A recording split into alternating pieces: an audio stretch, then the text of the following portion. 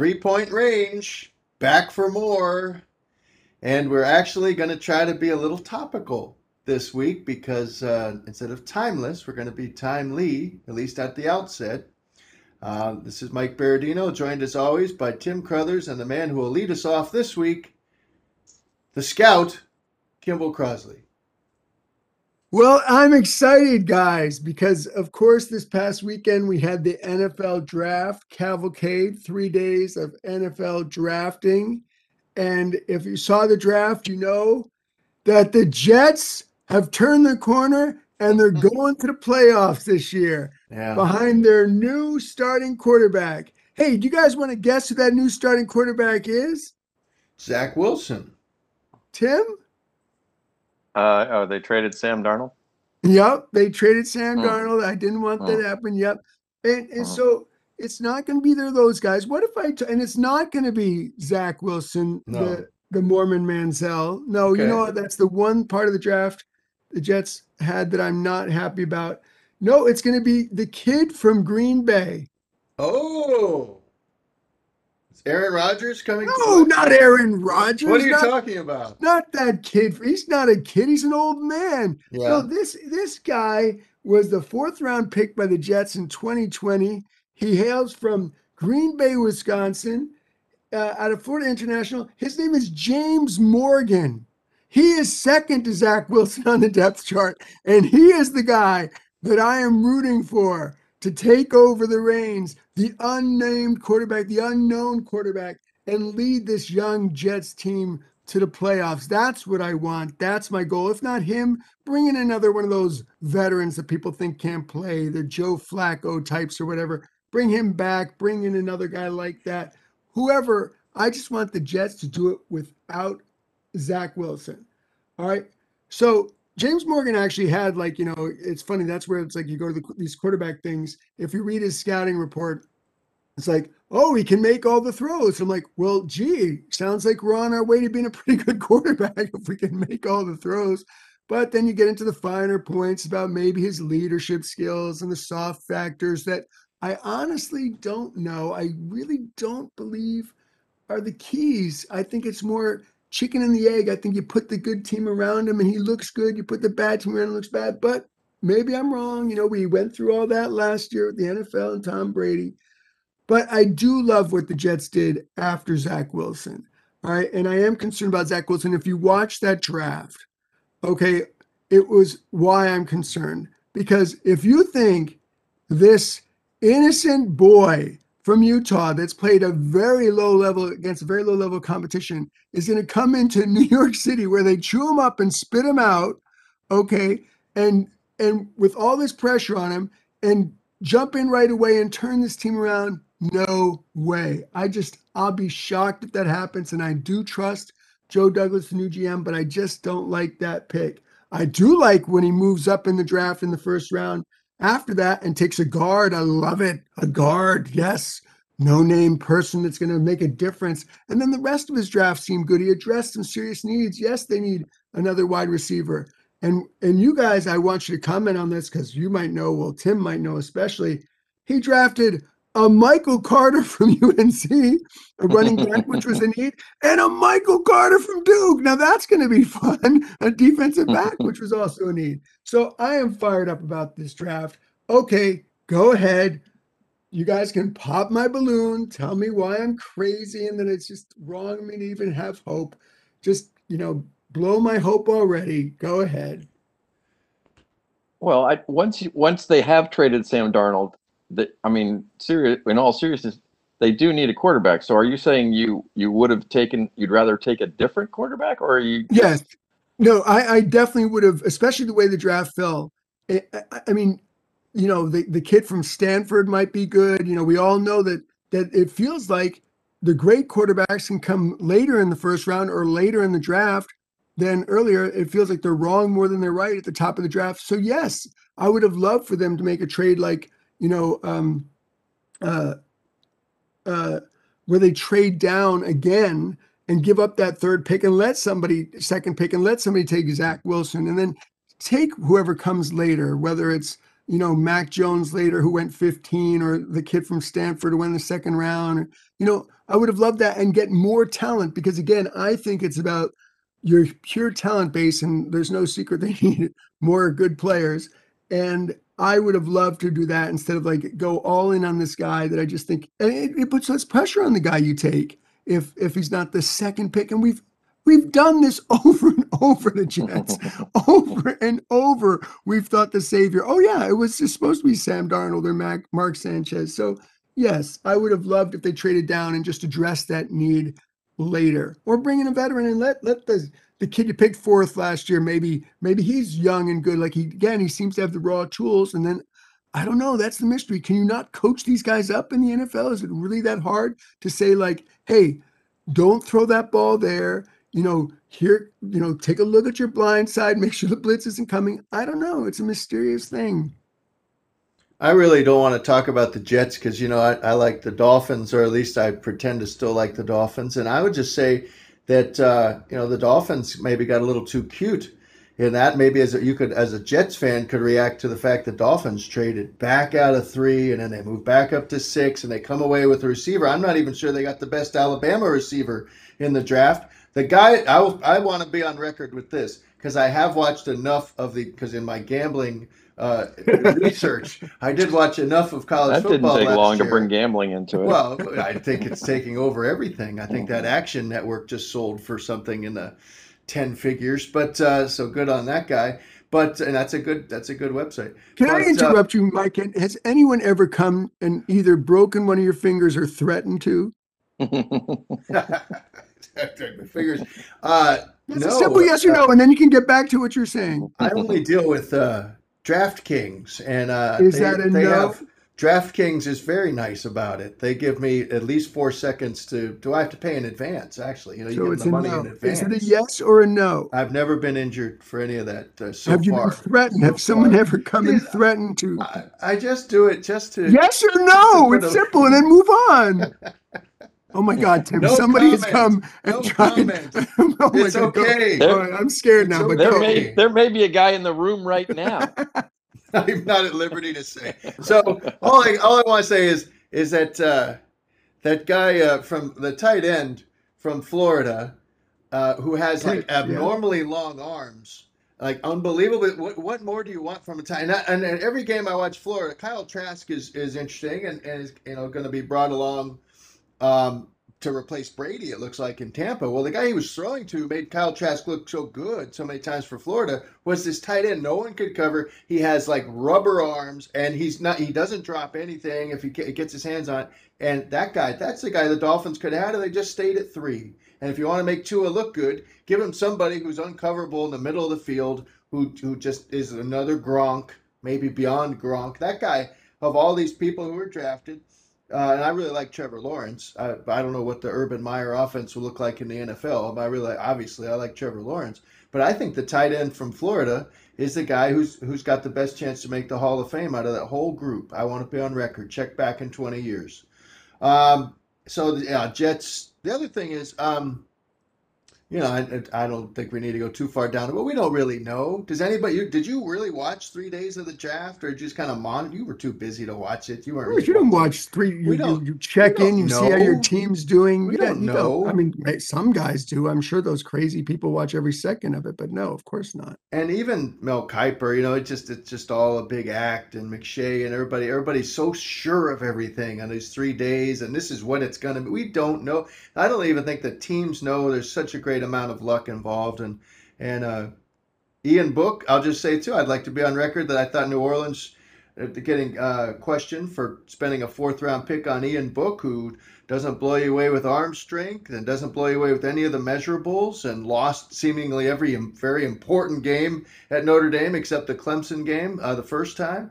I think he's going to be a very nice backup, and I think he'll be, when he gets his chances, he might just surprise. And in that system, with it made Drew Brees flourish. He's got Drew Brees type qualities. The offensive coordinator at Notre Dame was saying that 2 years ago, that he sat Ian Book down and said, "Why can't you be another Drew Brees? Undersized guy, not a cannon for an arm. Just outthink the opponent, out-tough the opponent, just lead the team." And when Ian Book gets his chance, I think he'll do fine. So good on them. in New Orleans, and he's certainly got a quarterback whisperer in Sean Payton to get him going. And I don't think it's going to take too much to beat out Jameis Winston. So maybe by week 6, Ian Book's a quarterback there. All right. Well, Tim, did you have anything else on that? On the Carters? What about the Carters? What about the Carter thing? Well, Michael Carter supposedly has some sort of knee issues, so I guess that's why he dropped down. I mean, I think he's a fine back. He's not that big. I think he's going to have a hard time surviving in the NFL long term, but he's a good back. Jets suck, have always sucked, probably will always suck. Doesn't really matter who they draft. But I would like to nominate myself, as I often do, for another position, and that would be chief drafter for any NFL team that's interested. Not that I don't ever want to make an actual pick. I just want to manipulate the draft. I think that is the most fascinating part of the draft for me. Those of you who either are currently or have been in the Chapel Hill Rotisserie League know that I am a wheeler dealer at heart and would love to just be the guy who I don't want to make any picks. I just want to be the guy who it's time for our pick. Well, there's nobody that we're really excited about. I want to reach out to every team and see what I can get. I firmly believe that I could just build up picks and picks and picks and picks and picks just by doing the homework of knowing, all right, who's going to want this pick.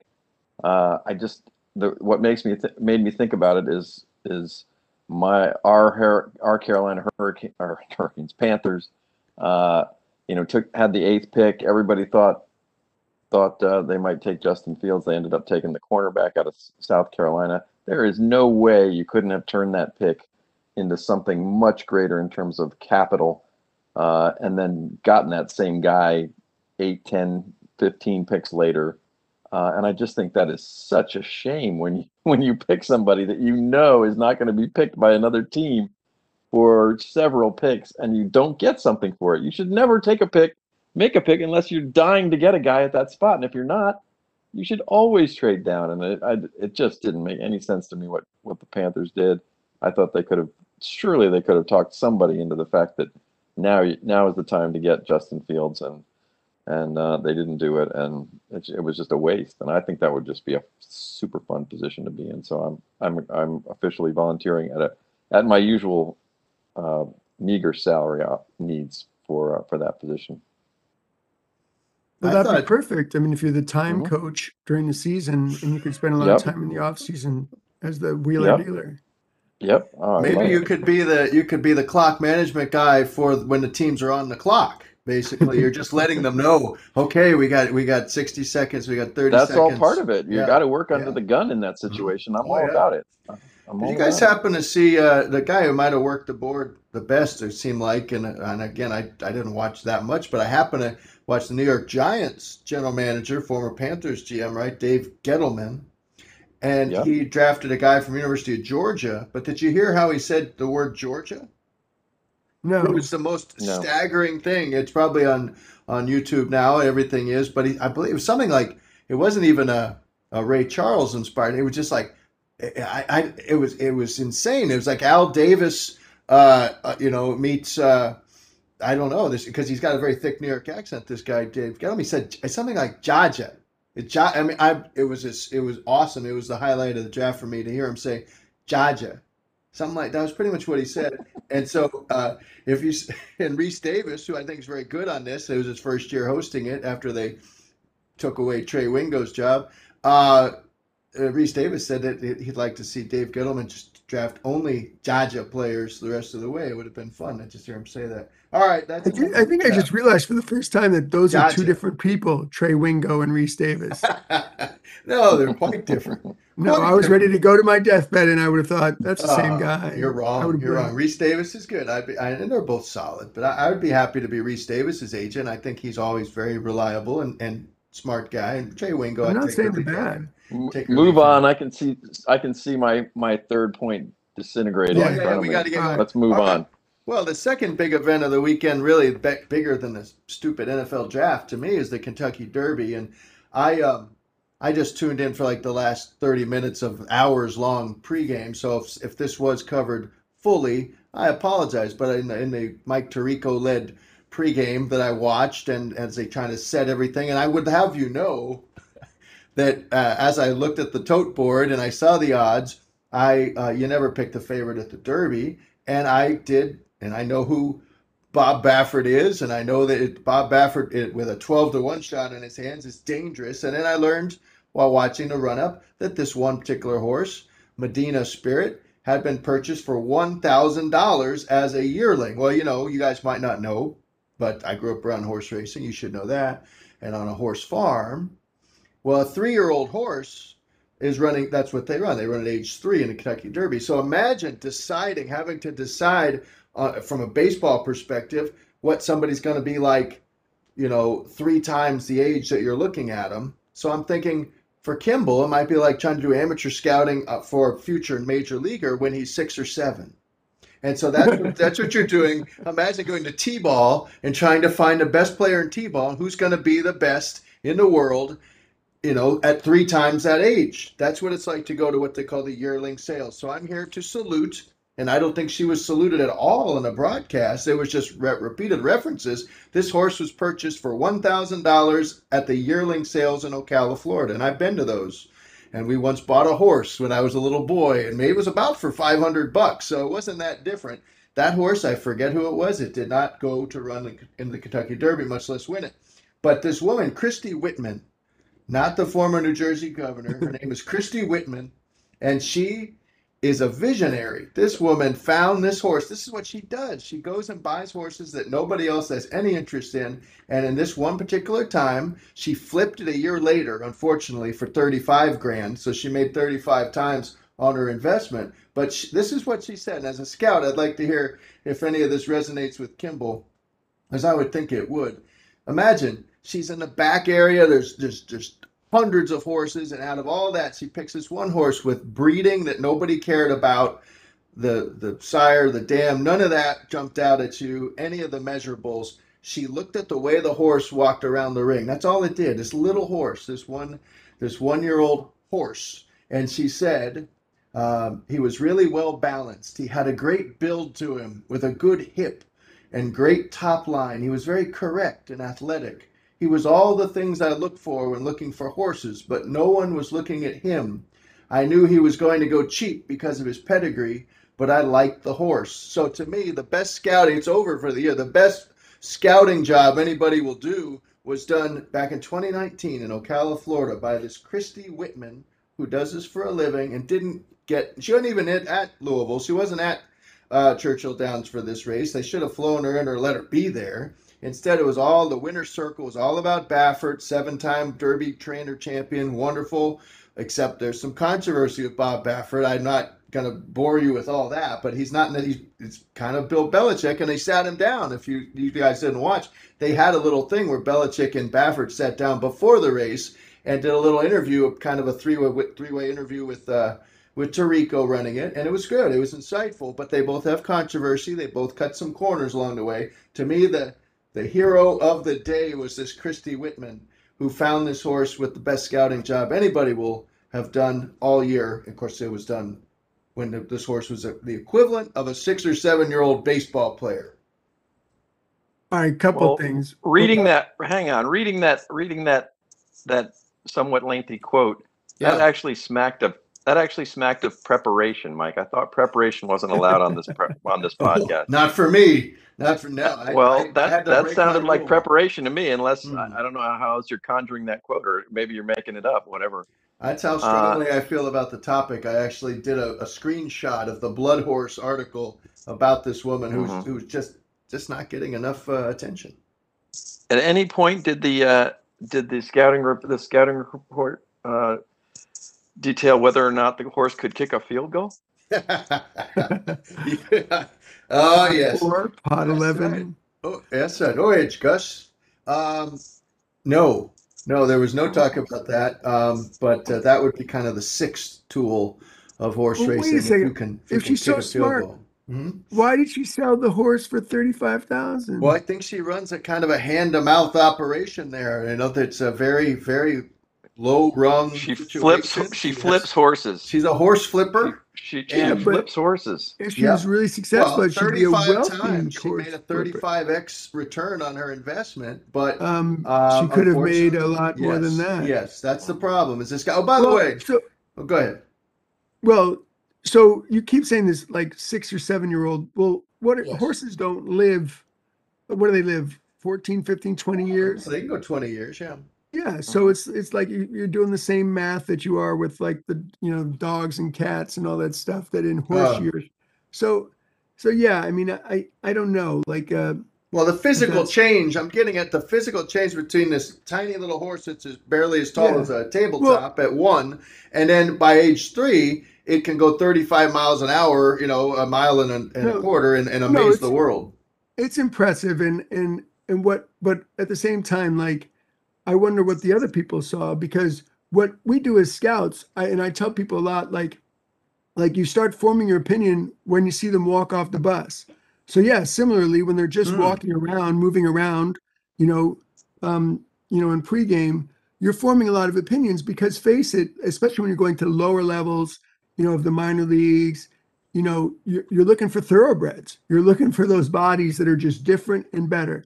But, again, that's only part of the equation. But that is you start filtering, and most scouts start looking at the same players. And I'm surprised that this horse must have looked pretty impressive, and surprised that other people didn't see the same impressive things. And sometimes that happens when you have a freak, right? That people doubt, whether it's a very short Jose Altuve that some people don't take seriously, but other people might see like, hey, he's got the tools to do it, or a 6'6" Dave Winfield that some people might be too long, and other people think, no, this can work.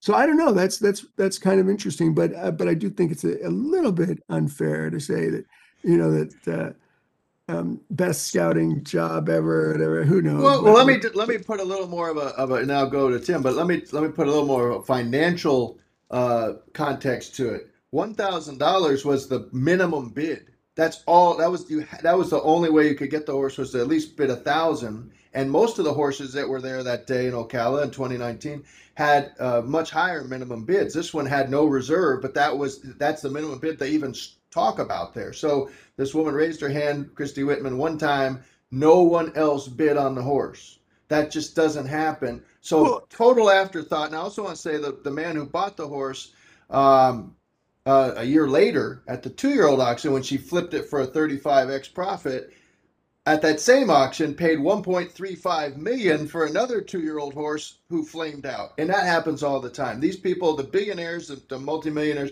they think nothing of spending 7 figures on a horse that's never run before. So for a $1,000 horse in 2 years to do this, it is in modern times unprecedented, and it's an awesome story. And I just, she's getting Who sired this horse, Mike? Who sired this horse? Because a horse named Protonico, who no one had ever heard of. Too, well, that's what's interesting, right? That maybe that they were all caught up in not what they saw in the body, but what like a lot of the horse racing is genetics. They didn't like the sire. They liked. That's what I'm saying. Yeah. They didn't like the sire, and that's what I'm saying. Is like they're so caught up in the lineage of a horse these days that they're not really looking. Yeah. This is a pure scouting, the movement of it. She just saw something in the way the horse, you talk about it, you watch a picture, how the levers work or whatever. It's easy, whatever. This horse, just this little tottering horse, I've seen a picture of it. They had it on the Blood Horse magazine article. At age 1 was, just tiny little spindly legs. It's an amazing feat to pick that horse for that low of sum and then hit the jackpot. Unfortunately, I don't think they're going to cut her in on the millions that this horse will now gain, and will go on to will stand at stud for, tens of thousands, if not 500,000 a pop someday as a Derby winner. But Tim, do you have any thoughts on the horse racing, and do you think I'm off in terms of this is the closest thing to going to send Kimball out to a T-ball game to find the next A-Rod? I think part of it is dumb luck, honestly. I really do. I mean, this as you say, if this is a tiny little horse, how many tiny little baseball players are out there all failing miserably, and then one of them becomes Jose Altuve. I don't know that there's really as much as convincing as that quote you gave us was. I don't really believe that there was anything about the horse that day that anybody would have looked at and said, yeah, that horse is going to win the Kentucky Derby someday. I think it's kind of just, who knows what's going to happen in the next 2 years to get them to that point. And this one, whatever needed to happen, happened. Bob Baffert probably drugged it up to levels that were just under the catchable point, but not too much. But I will just say about the Kentucky Derby in general that I love it. It's on my bucket list. Never been there. Would love to do it someday. I'm all for greatest 2 minutes in sports. I do think that the pregame show that you mentioned is probably the worst 4 hours in sports, and I get kind of sick of the hats. But and I can do without the 17 beauty shots of mint juleps. But the 2 minutes are outstanding. Watch it every year religiously, and someday hope to get to Churchill Downs and see that. Before we leave the horse, go ahead, Tim. Do you have more? No, that's it. I'm done. I'm ready to move on. Well, before we leave the horse thing, Mike, did your horse end up dead in your bed?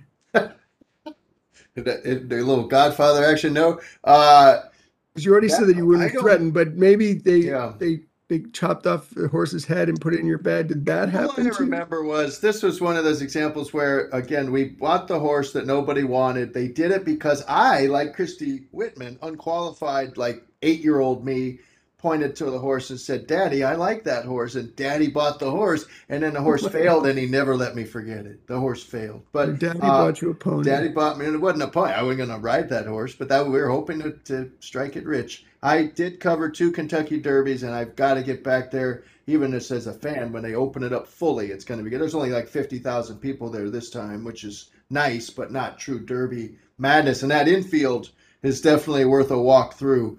I encourage anyone to walk through that. That is Woodstock. At the races, there are tents, and the people are in the tents.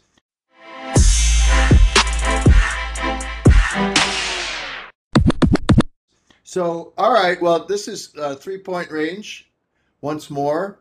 This is Mike Berardino, joined as always by Kimball Crosley and Tim Crothers, where we try to each pick a topic that will interest us, and by extension, we hope interest you and make you think and make you laugh, cry, all that, pound the table, and hopefully listen again. And maybe you can check out our Substack, where there's 3-point range inspired material, or our Facebook page, 3-point range, where you can leave some thoughts and some potential future topics. And of course, you can listen to this on Spotify, Stitcher, Google Podcasts, Anchor.fm, which is the place that gets us going each week. Once a week, we try to make sure we keep doing this because, we know it's a crowded universe out there in the podcast world, and we know that you have choices in the podcast universe, but we thank you for choosing us at least this once. Our final topic comes to you from the professor, Tim Crothers. What do you have this week? Well, I think I finally found a baseball subject that Kimball can talk about, even though sometimes the ones that he can't talk about are even more fun.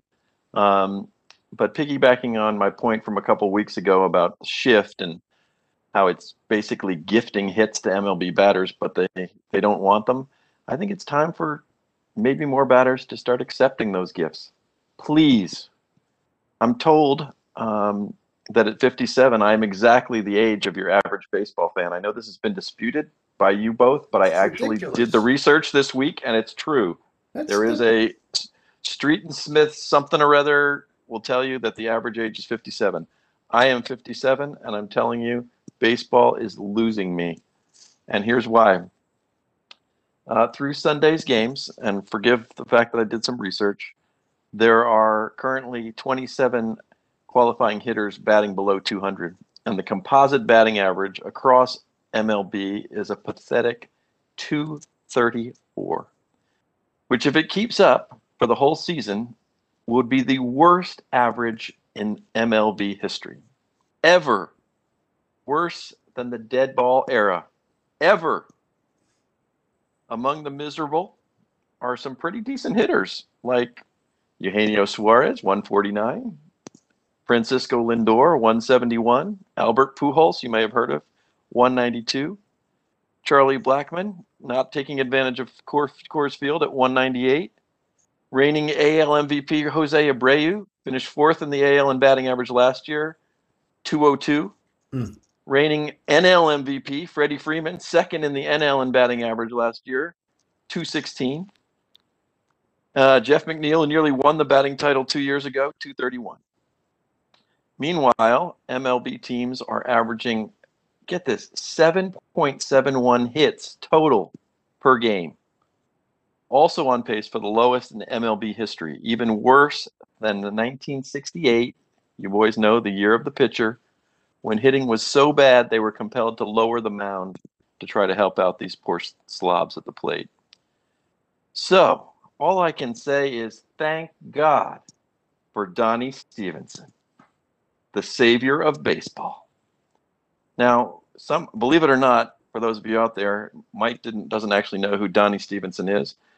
And in case there's anyone else out there who's been living under a rock, Donnie Stevenson is the fictional hitting consultant for the New York Mets. And it just so happens that when Donnie Stevenson took over as the fictional hitting consultant on Saturday, the Mets were hitting 231 as a team. But in the last two games, they are under the tutelage of Donnie Stevenson. They are hitting 325, including a 17-hit barrage on Sunday against the Phillies. So, Donnie, for the love of Mario Mendoza, could you please help Edwin Rios, the Dodgers infielder who hit a respectable 250 in 77 at-bats last season, hasn't mustered a hit since April 13th. He is 0 for his last 27 and batting .085 for the season, 4 for 47. Fortunately, or is it unfortunately, Rios has a kindred spirit in Toronto's starting catcher Danny Jansen, who rapped out a hit on opening day back in March, another on April 7th, and then descended into an 0 for 35 abyss, tied for the longest hitless drought in team history. Jansen was 2 for 44 going into Sunday's game, before which I've learned that he consulted with none other than Donnie Stevenson. Jansen promptly rapped out 2 knocks on Sunday to double his hit total for the season and raise his average from 0.45 to 0.83. Thank you, Donnie. Oh, if only Donnie Stevenson existed back in our wiffle ball days, Kimball might have actually gotten a hit off me. What do you think, boys?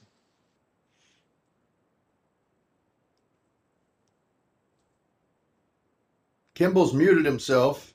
My problem in wiffle ball, well, I was afraid. I thought this is Come on back to us. Baseball topic is always scary, but wiffle ball I is told safe. you were safe.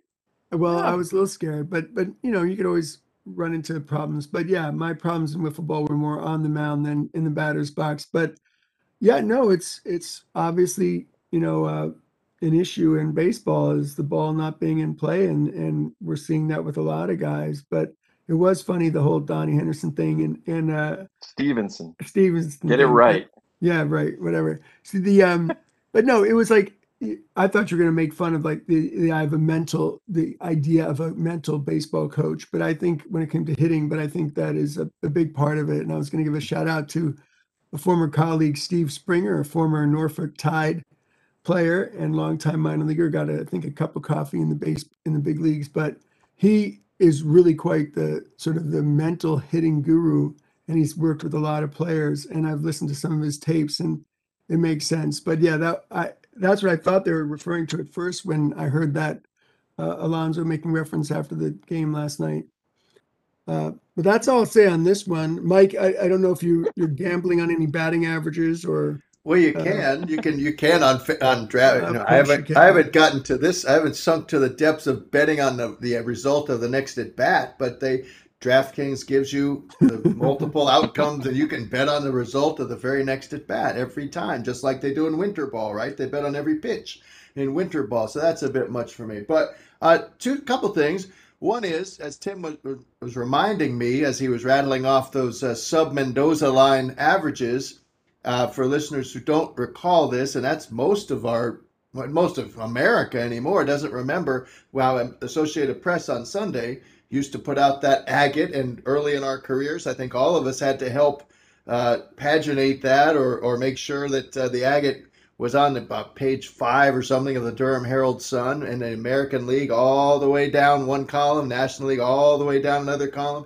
And I think batters, in addition to the arbitration system, which doesn't reward batting average or counting stats like hits or anything like that anymore, it's all about the power and the OPS, etc., and WAR, I guess, but as it should be overall. But don't you think hitters would take a little more pride in their average if they still had somebody could come in there on a Sunday morning before the game and the players around the clubhouse would be saying, look at you, you're way down there. That's how the Mendoza line got started. George Brett came up with that. He said, you never want to be below Mario Mendoza on those AP Sunday morning batting average lists. And I just think that the fact it's that went staring away, at you on the Jumbotron still these days. But it's about the context. It's about the context. A number, it's just a number on the Jumbotron. Yes, it's embarrassing, but what's it really mean? It's all about where am I in comparison to this idiot over here, or especially my teammates. So if you're hitting 165,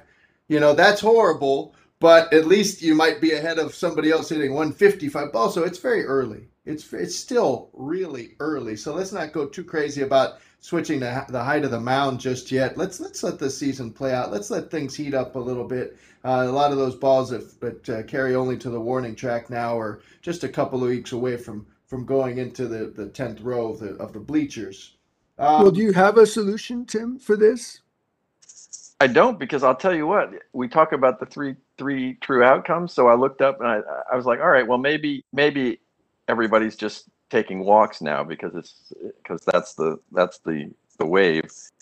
And even the OBP this year, as it stands right now, is the worst OBP since the year of the pitcher, 1968.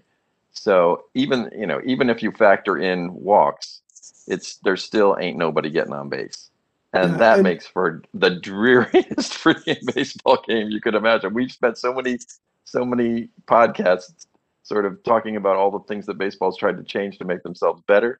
But the bottom line is the reason it's so unwatchable is because nobody's getting on base right now, and that is horrible. It's not unwatchable. There's a great battle for the strike zone, and people follow it. But the thing I say, and no, I forget if we talked about this, but one of the things that they're really trying to get at is people putting substance on the ball where they can spin it better, and that's a lot of what's happened in baseball the last few years is manufacturing pitches and really tailoring these pitches and crafting them and being able to spin the ball a certain way. That's what makes it so hard to hit and to barrel up, and that's become the game, and that's why there's been some focus on collecting some balls and trying to police better the if anyone is putting substance on the baseball and that's helping them spin it. And I think that makes sense, right? I think that's a smart thing to try and attack. I'm proud to say I never doctored a wiffle ball against you, and you still didn't hit 200 against me. It's already doctored. It's already got the holes. It's already got the damn holes. That's like saying a baseball's already got the stitches. It's part of the ball. You got to deal with that. That's true.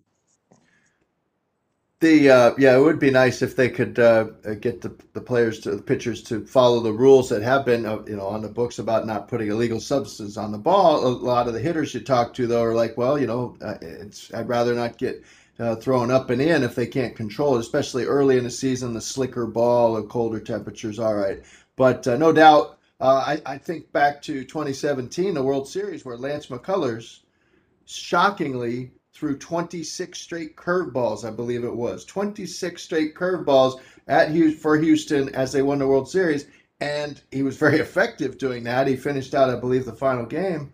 And that just really drove home the point that Houston, however they were doing it, Trevor Bauer likes to talk about, everybody likes to talk about Houston, but at their apex, they were right out in front, and Kimball can't talk about any of this, but they were doing things to improve grip that made the curveball unhittable to the point where you could tell them it was coming and you were not going to do anything about it. And there are some pitchers who are still doing that. And I covered Ryan Pressly in Minnesota, and Ryan Pressly struggled to get people out, even though he had plus stuff. And he gets to Houston, and he's a closer. So he has, and his spin rates are through the roof. So this all needs to be normalized. It is one of the reasons that the hitting is so poor, because the breaking stuff is so good.